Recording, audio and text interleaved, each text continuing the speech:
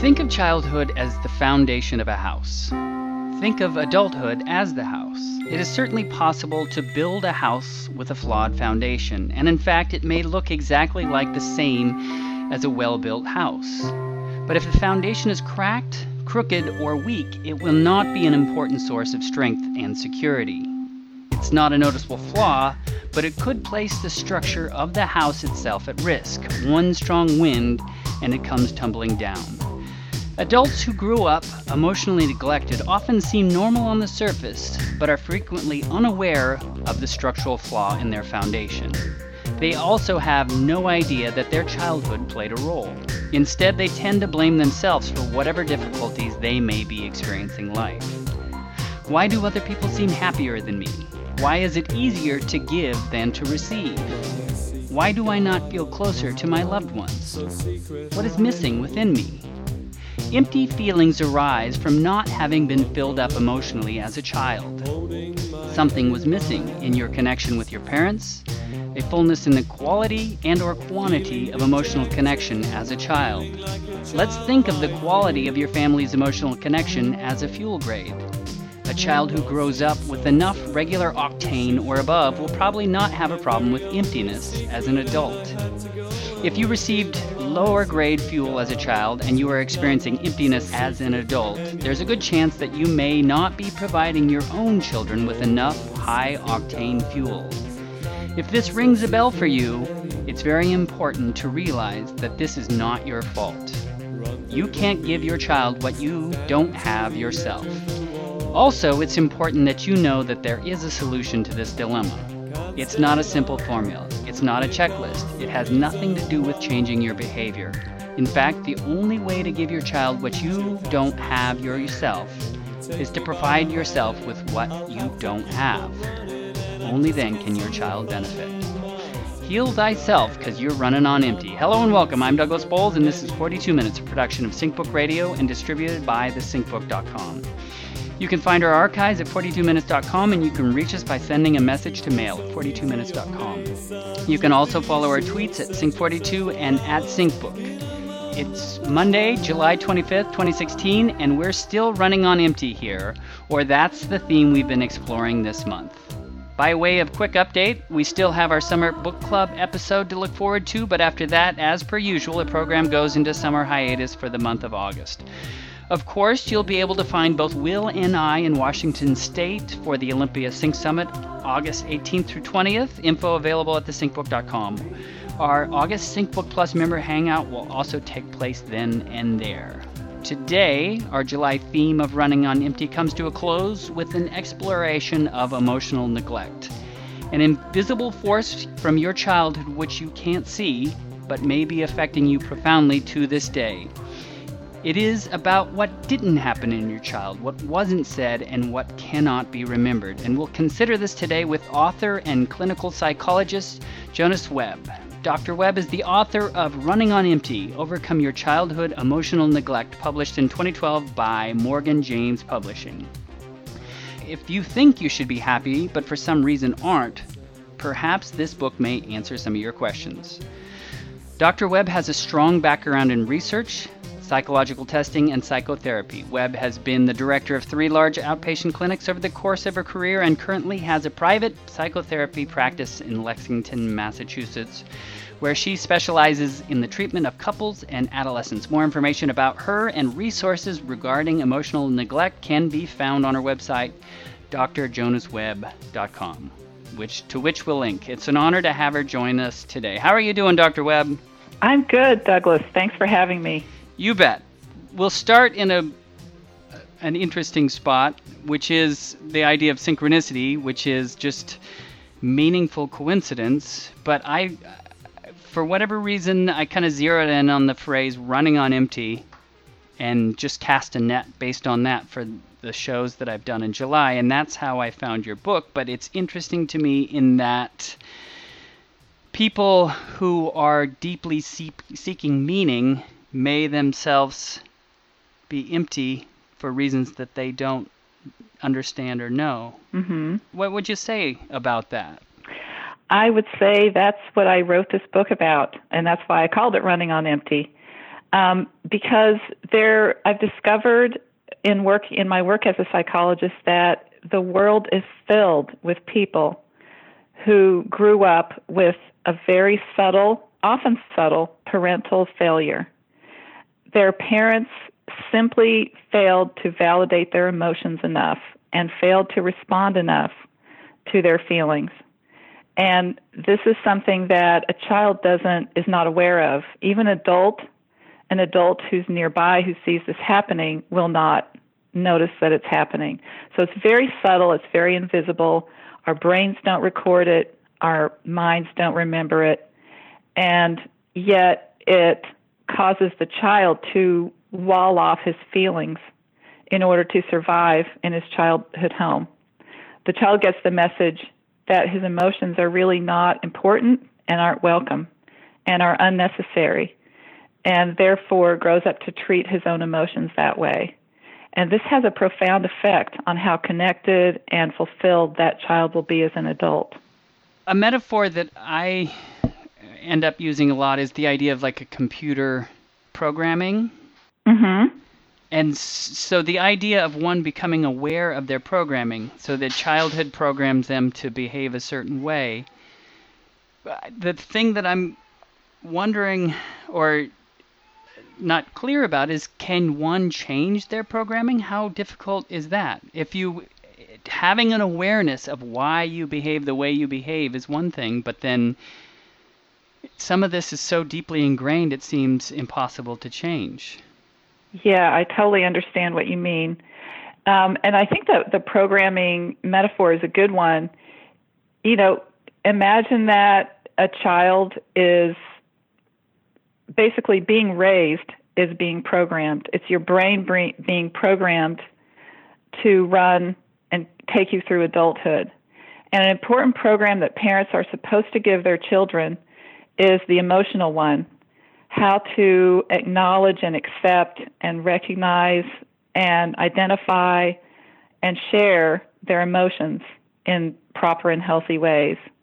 Parents who under-respond to their children emotionally fail to install that program. So the child grows up without that program, but the computer you can still learn the program. It's a matter of learning how to do all those things I just mentioned. Identify your emotions, be aware when you're having one, learn how to express them, learn when to express them and when to keep them to yourself, learn how to deal with emotions in relationships. These are all skills, and they can all be learned. So that's why I say there is an answer and there is a solution. Well, so one of the other things that's a curiosity to me is that sometimes when we look out on the landscape of both like scientists and artists and politicians, one of the reasons why they're so successful or able to do what they do is because they were somehow damaged as a child. Mm-hmm. And it's almost like they're wearing their scars, but particularly I'm thinking about Michael Jackson. Mm-hmm. Have you ever considered how perhaps the reason why he was so successful is because maybe he was so broken? Mm-hmm. Yeah. I know exactly what you're saying. Childhood trauma and pain can make people more connected with their emotions in some ways. Is that what you're trying to say? It can make them more creative or more expressive in some way. But I think that what we're talking about here is more a sense of emptiness and a lack of meaning. And that search for meaning can drive people to, create things or develop things that maybe they never would have. I mean, we don't know. Perhaps people like Robin Williams or Michael Jackson might have been just as creative if they had grown up in a different way. Yeah, and that I guess that's more the thought where what kind of drive you have based on the emptiness or whatever it is, the lack, the motivation. I guess. Mm-hmm. Mm-hmm. Yeah, I think Robin Williams is a really good example. In fact, I wrote a blog about that. That when when he grew up with blatant emotional neglect, as far as I can tell from what I've read, and it seems like he was really, in some ways, his creativity was driven by trying to connect with people in the only way that he knew how, which was humor, which is a more intellectual exercise rather than emotional. So you can connect with people emotionally, but it doesn't, intellectually, but it doesn't fulfill you emotionally.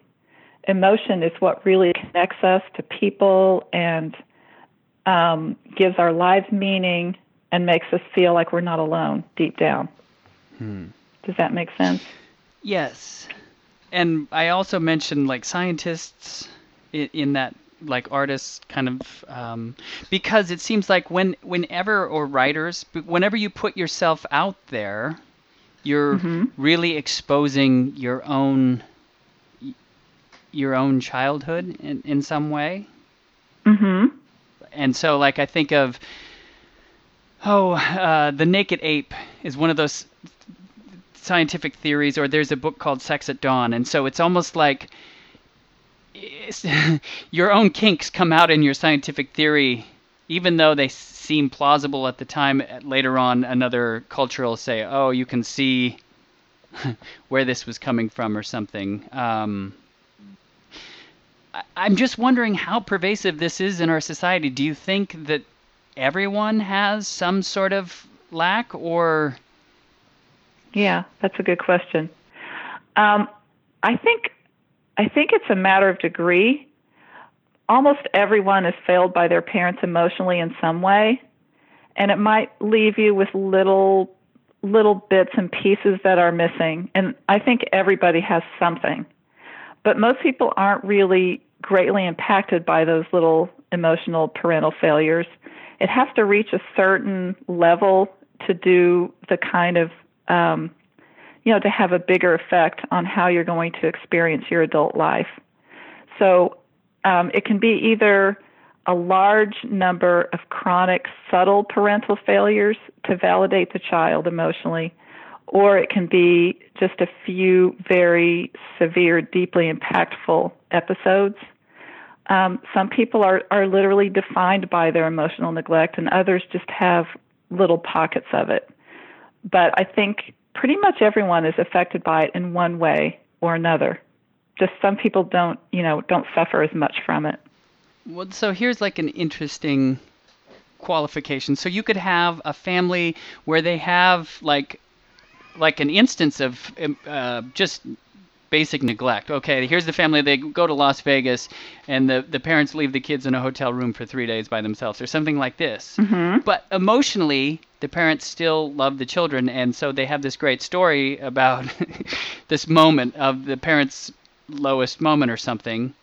But they still have an emotional center, let's say. Mm-hmm. But then you can have a family that is, the kids are completely taken care of. They have clothes, they have food, they're driven to soccer practice and whatnot, but the actual emotional center is completely lacking. Mm-hmm. And so although they don't have the story of the time that they had to survive on jelly beans and Capri Suns, in a hotel room or something like that, they might not be as emotionally capable of functioning as an adult because of just an overall lack?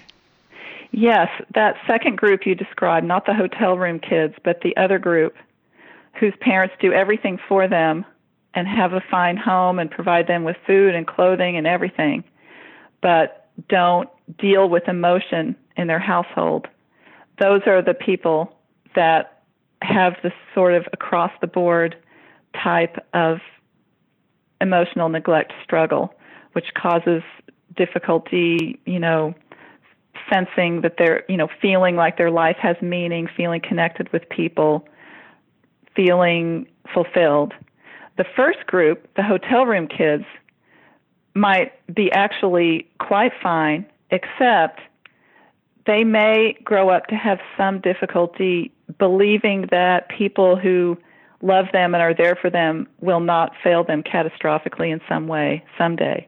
So they may hold themselves back a little bit in relationships, for example, or when they grow up and fall in love with someone, they may anticipate that that person is going to do the equivalent of leaving them for 3 days. Well, so I'm going to spoil the end of your book a little bit. You talk about how this field or this way of looking at this hasn't really been considered in the literature before. Is that right? Yeah, not in the way that I'm talking about it. And that has to do with attachment theory. Is that correct? Yeah, I mean, it is basically attachment theory, but it's just taken to a much more subtle and defined level, what I'm doing with it. Attachment theory is basically that every child needs to feel attachment with their parent in order to grow up to be healthy, functioning adults. And that's just common knowledge across the board. Every mental health professional knows that. Lots of lay people know that. But what I'm talking about is the exact way that the attachment occurs and how emotional it is, the quality of the emotional attachment, and the actual way that the parent responds to the child. Would it help if I give a little example of childhood emotional neglect happening? Please. Okay. Well, let's say that a 10-year-old child, we'll call him Tony, he gets in a fight in school. His friends suddenly turn on him at the playground, and they end up in a fight, and they start, being really mean to him in a way that has never happened before. And so Tony gets very upset. He goes home from school, and he's feeling angry and hurt and kind of shocked and alone. And he's in this mood. He gets off the bus, goes home, and his parents don't notice that anything is wrong or different. They go about their day. They take him to soccer. They give him dinner. They're busy. They're loving parents. They give him everything, but no one notices that anything is wrong. So that's an example of childhood emotional neglect in action. So when Tony grows up, he'll remember everything that his parents gave him, all they did for him, and how much they loved him. He won't remember that no one asked him about that one seemingly small, regular, sort of normal childhood incident, or helped him manage his feelings or acknowledge them or dealt with them. And so what Tony will do as a child is he'll push his feelings, he'll wall them off, because the message that his parents are giving him, if they do this often enough and don't notice his feelings, the message he's getting from them is that his feelings are unimportant and don't matter. So as an adult, he'll have his feelings walled off, and he'll treat them like they're irrelevant. And this is what leads to this syndrome of being essentially disconnected from yourself and feeling alone and kind of living in a gray world where there's not enough meaning. And then I wonder, in terms of technology, and it seems like every generation says, oh my gosh, I can't believe where we've arrived. Mm-hmm. But then there are other people that say, oh no, it's always been like this. This is how it is. Having looked at it, do you sense that emotionally, as a species, we're better, or that it's the same, or it gets worse? Because of technology? Just because of progress, I guess, or as society changes? Well, I think that in general, parents are becoming more aware of attachment and the need to, be present for their child. And in some ways, there's a bit of a backlash with, the whole helicopter parenting business, where parents are so on top of their children and so worried about their every feeling and their every experience that it goes too far in the other direction.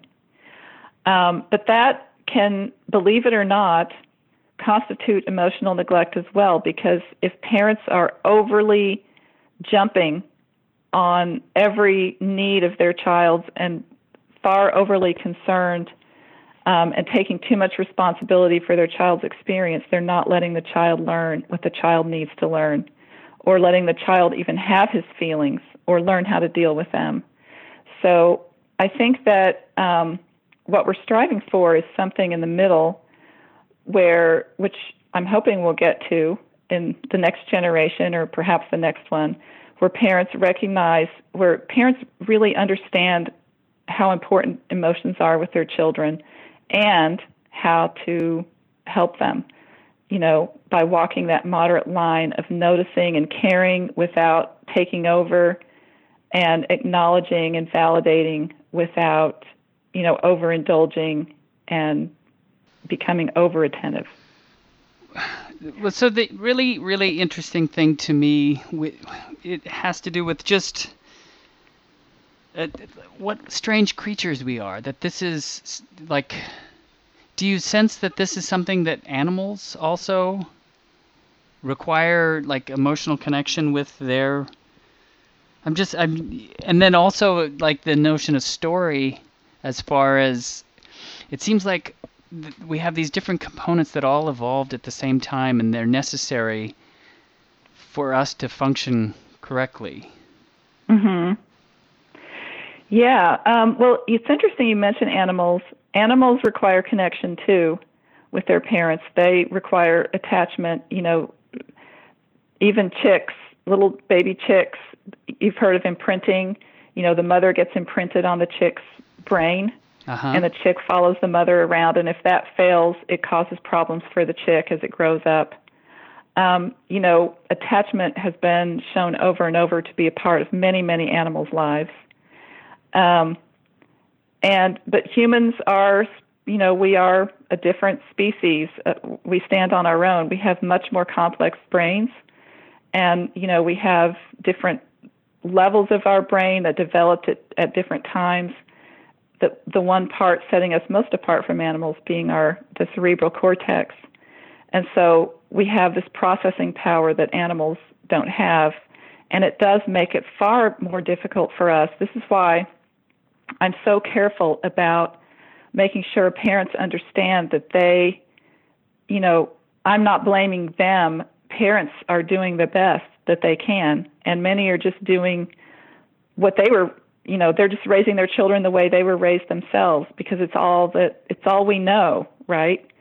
I think it's just such a complicated process because we're such complicated beings, and we're still figuring it out after all these years, and we'll continue to be figuring it out for a long time to come, I assume. Well, exactly, because it's your parents' fault, but at the same time, you can't really blame them because they were just using what they had. It's like this ripple in a pond where a stone is cast, and I just feel like it goes on forever. Exactly. Yes, exactly. Very, very true. But I don't know how you go back to the original wound to heal.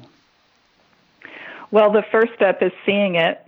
Once you're aware of it, it makes a huge difference, because the problem for most people who grew up with enough emotional neglect to leave them with this sort of footprint of emotional neglect is that they don't know what's wrong. So they feel like they're different from everyone else in some undefinable way, and they feel kind of lost in a way that other people around them don't seem to be. They feel kind of alone no matter how many people say they love them, and they just sense that something is wrong, but they don't know why. And usually they blame it on themselves. They just say, well, I'm just inherently flawed somehow. And all of that really takes a toll over your lifespan. So becoming aware of what's wrong is a huge step that sort of sets you up to fix it. You can't fix what you don't know is wrong. So once you recognize that it's not your fault and that it's just something that was passed down to you, and, maybe it wasn't your parents' fault either, and that there is a solution, it really makes a huge difference. And then you can take the steps towards healing. Just again to reiterate, what the result of emotional neglect is. It's a lack of connection, or could you list some of those things again? Sure. It's a general feeling of emptiness, a fear of depending on other people, a sort of a lack of self-knowledge, poor compassion for yourself, but usually most people with emotional neglect feel compassion for other people, just not much for themselves. A sense of guilt and shame, like what's wrong with me, and how did I do this to myself? There's self-directed anger and self-blame. There's a general, what I call a fatal flaw, which is this deeply felt sense that something is wrong with you. You might have trouble nurturing yourself and nurturing others. A lot of people struggle with self-discipline because they didn't learn how to discipline themselves as children. That could be a part of emotional neglect. And one of the biggest is what I call alexithymia, which is not a commonly known word, but it basically means being very unaware of emotion. So you could call it, not a very good emotional IQ or sort of poor emotional awareness. So that's the picture of the neglected child once they're grown up. Huh. Well, with alexithymia, it's interesting because it kind of triggers this thought about, it seems like autistic children really lack an awareness of, well, no, I don't know. The emotional, like emotion, yeah. Emotion and connection. I'm just curious. That's a totally different tangent from where your book is, because this is more of conscious, psychological, yeah. Yeah, consciousness, aware of this, but that is a medical condition that seems. Yeah, it's interesting. A lot of people ask me about that. I think it's because there is so much more autism these days. Yeah. And Asperger's, and we're trying to figure this out, and everyone's sort of confused by the whole thing. But I think what you were trying to say is what I would say about it, and that is that autism and Asperger's are, I think, more biologically based. Yeah. Whereas this is more a psychological / emotional way of treating your emotions that's passed down that way, not genetically so much. Uh-huh. Well, so what is counterdependence? That's another term that came up in your book. Mm-hmm. When you're a child and you have emotions and you have emotional needs and your parents don't respond, or if they give you the message that they don't want to hear about it, whether that's either directly or indirectly, usually it's indirectly, the child learns this really important lesson, which is don't have needs. It's bad to have needs. So the lesson that the child takes from that is don't rely on anyone, don't need anyone, don't depend on anyone because it's wrong, or you'll be disappointed, or you'll be hurt. It makes you look weak. And this is so counterdependence is basically a fear of depending on someone else. It's almost like a phobia of depending on someone else. And so it makes it, for therapists, it makes it really hard to help people that have, who grew up emotionally neglected because they can't keep them in therapy long enough. They feel guilty or weak just going to therapy. It seems like narcissism is the word in the news these days all the time. Mm-hmm. Emotionally,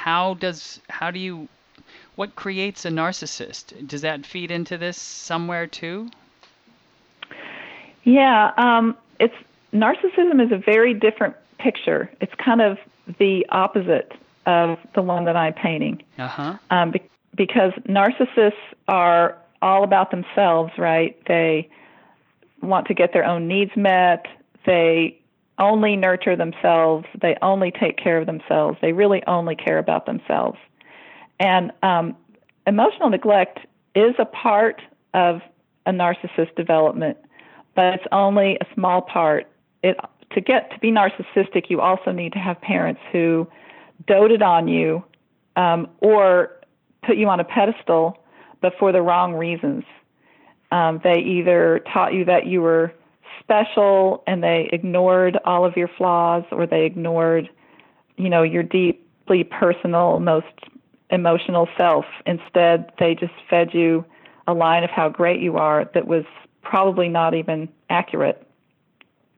Also, some level of trauma is usually involved for most narcissistic people. It's just a whole different picture, really, that just has one little piece of it is emotional neglect. And then, so perhaps the narcissist, it's almost like the way it was with superheroes and bad guys, the bad guy begets the superhero who begets the bad guy. There's this chain. So the narcissist might raise the emotionally neglected child that would read your book and find solace in it because their parent was self-absorbed with their own needs, and therefore the child realized that having needs is not something they should do. That's a perfect example. The narcissistic parent is one of the parent types that I identified in my book, and it's one of the most common ones that I see. And, if you grow up with a parent who's looking in the mirror all the time, metaphorically, they're not looking at you, their child. And so that's how you grow up, not being seen. Yeah, and then I think the child they see them as a reflection of themselves, only in that it's not as a separate thing, but as another piece of themselves. Yes, exactly. Children of narcissists don't really get to have an identity to their parents. The parent, for example, who is the president of a bank, I'm totally making this up, insists that his child is going to be a banker too, because he has this vision of how they're going to, become a huge banking force. And that has nothing to do with who the child is. The parent can't see the child at all. Maybe the child is actually more of a bricklayer or something, but the child will never be seen by his parents.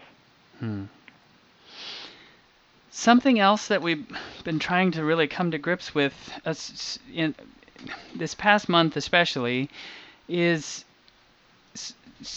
there's this time in a child's life when they purposely kind of take off the ideology that they rebel against their parents' ideology, and they try different things on. But it seems like it just seems like the stakes have really gone up because we have so many more children doing horrific deeds on like a big scale to get negative attention. And I'm just curious about your thoughts on this idea of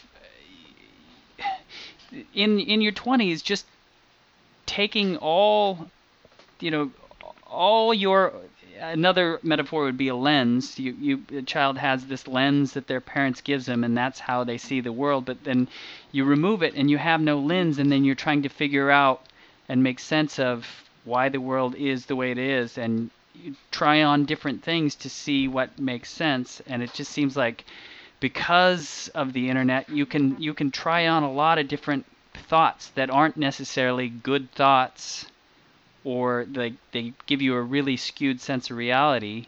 And sometimes the response young people have is the idea that reality isn't real, that this is a video game, or that this is a bad movie or a bad dream. Yeah, are you referring to the shooters? A lot of shooters lately. Yeah.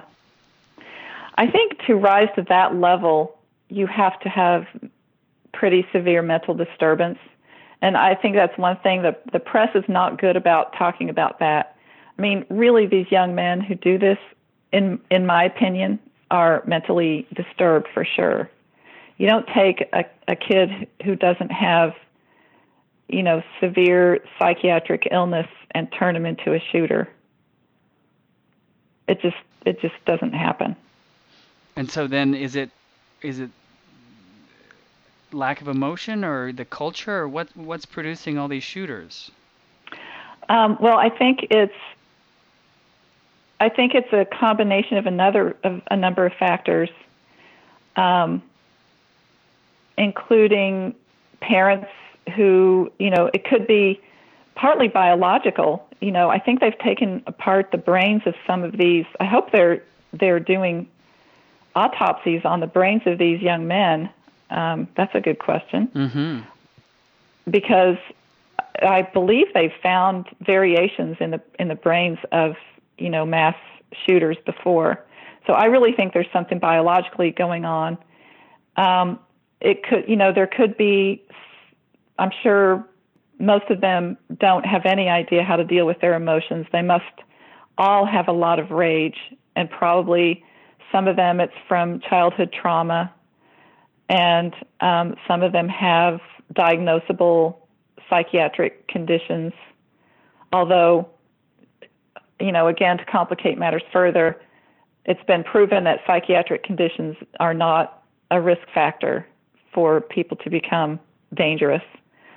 On the other hand, a lot of people who become dangerous do have have psychiatric conditions of some kind. So I think it's just a complex picture of a lot of different factors. Do they have access to a gun, for example? Do they have anybody to talk to? Is there, usually they're described as loners in one way or another. So that says a lot. They feel disconnected. They feel victimized. They're probably traumatized. They have a lot of rage they don't know what to do with, and they have a gun accessible. Mm. It's disturbing. Well, and then where is your hope level? Do you feel like we're running on empty as a society and culture? Oh, I don't know. I would make a sweeping statement like that. I think there are a lot of people who are running on empty. I think there are also a lot of people who are in touch with themselves and who really do know what to do with their emotions and are pretty well able to be healthy, responsive parents. So I do have hope. I feel like the more we talk about this stuff, the more people understand it, the better parents they'll be, because the better they'll be able to fill their own blind spots and fill up themselves, and then they'll have more to give their kids. So I have lots of hope. And this book came out in 2012. Have you, I know with a lot of scientist books, they do patient work for years, and then they turn the years of patient work into a study that they put into a book. What are you working on, and tell us what you've been doing since 2012. Well, I've developed an online recovery program for childhood emotional neglect, and through that program I'm doing a study to try to learn more about it, and also I've developed a very targeted treatment program that is what this recovery program is all about, and I'm trying to evaluate how effective that is. So I'm trying to just get more data and learn more about what helps the most and what doesn't, and how to help people recover in the most efficient way possible. In the book, you mention a lot of changes forms. Are those part of your website still? Yep, they're in the book, and they're also on my website under the book tab of my website. And so, as I mentioned, there are resources for people if they've been listening to this show and they say, oh, well, maybe this is an avenue that I've never really explored. What they can do is go to my website and sign up for my newsletter, and they'll receive a questionnaire that I created that helps you know if you have childhood emotional neglect, since it's not very memorable, and most people don't realize whether they have it or not. The questionnaire helps you figure that out. And then also I have a weekly blog on PsychCentral.com. It's the childhood emotional neglect page of PsychCentral.com, and I write a blog on there every week, and there are a lot of articles on there that come at it from every different direction that anyone can look at and get information and try to figure out if this is something that affects them. And so would you say, since you've written this book, that more attention has come to this aspect and field, and that it's something that's becoming more prevalent? It's very much so, yes. There are a lot of people talking about it that weren't talking about it before. There was a novel written based on a emotionally neglected person. It's been featured on Psychology Today, and other writers are writing about it. So I certainly see a lot of interest and a big uptick in attention, which was my goal in the first place, so I'm delighted. Yeah, I was actually, when I was reading your book, I had the thought of a writer being aware enough about childhood neglect to be able to write a character from that point of view. Mm-hmm. Who themselves, so if the author, and that was the thing that really tickled me, is I could see how an author could write a good childhood neglect character if they themselves came from that point of view.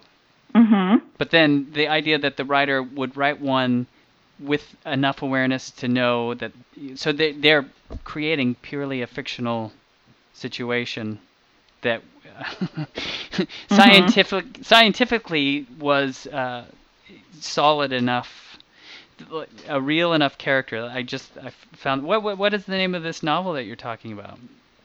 It's actually, it hasn't been named yet. I don't think I can tell you the name because they're probably going to change it, and Sure. It's not yet published. Not yet published. But I did read it. It's really excellent. I'll put it, it'll be on my Facebook page when it comes out for sure. Okay, well, we're just about done. Do we have, can we expect another book from you anytime in the nearest future, or? Well, it's interesting you asked that. I'm just in the process of probably starting another book. So probably yes. Probably yes. Mm-hmm. Well, that was 42 minutes. Thank you so much for sharing it with us. Thank you so much for having me. You bet. You've been listening to Dr. Jonas Webb on 42 Minutes, a production of SyncBook Radio on thesyncbook.com. Be sure and check out our website at drjonaswebb.com. For more information about the SyncBook, our guests, to check out past shows, or to subscribe to the podcast via iTunes, please be sure and visit our website at thesyncbook.com. If you like this podcast and would like more, consider becoming a SyncBook Plus member. Some of the membership benefits include full access to the complete audio archive, discounts on books, behind-the-scenes scripts, bonus audio and video, as well as monthly online hangouts with the hosts. All this more can be found at thesyncbook.com/membership. Thanks so much. And the fuel of life is feeling. If we were not filled up in childhood, we must fill ourselves in adulthood. Otherwise, we will find ourselves running on empty. My name is Jonas. I'm carrying the wheel. Thanks for all you've shown us. This is how we feel. Come sit next to me, pour yourself some tea. Just like Grandma made when couldn't find sleep. Things were better then, once but never again. We've all left the den and typewriting. Choo-choo train left right on time. A ticket costs only your mind. The driver said, hey man, we go all the way. Of course we were willing to pay.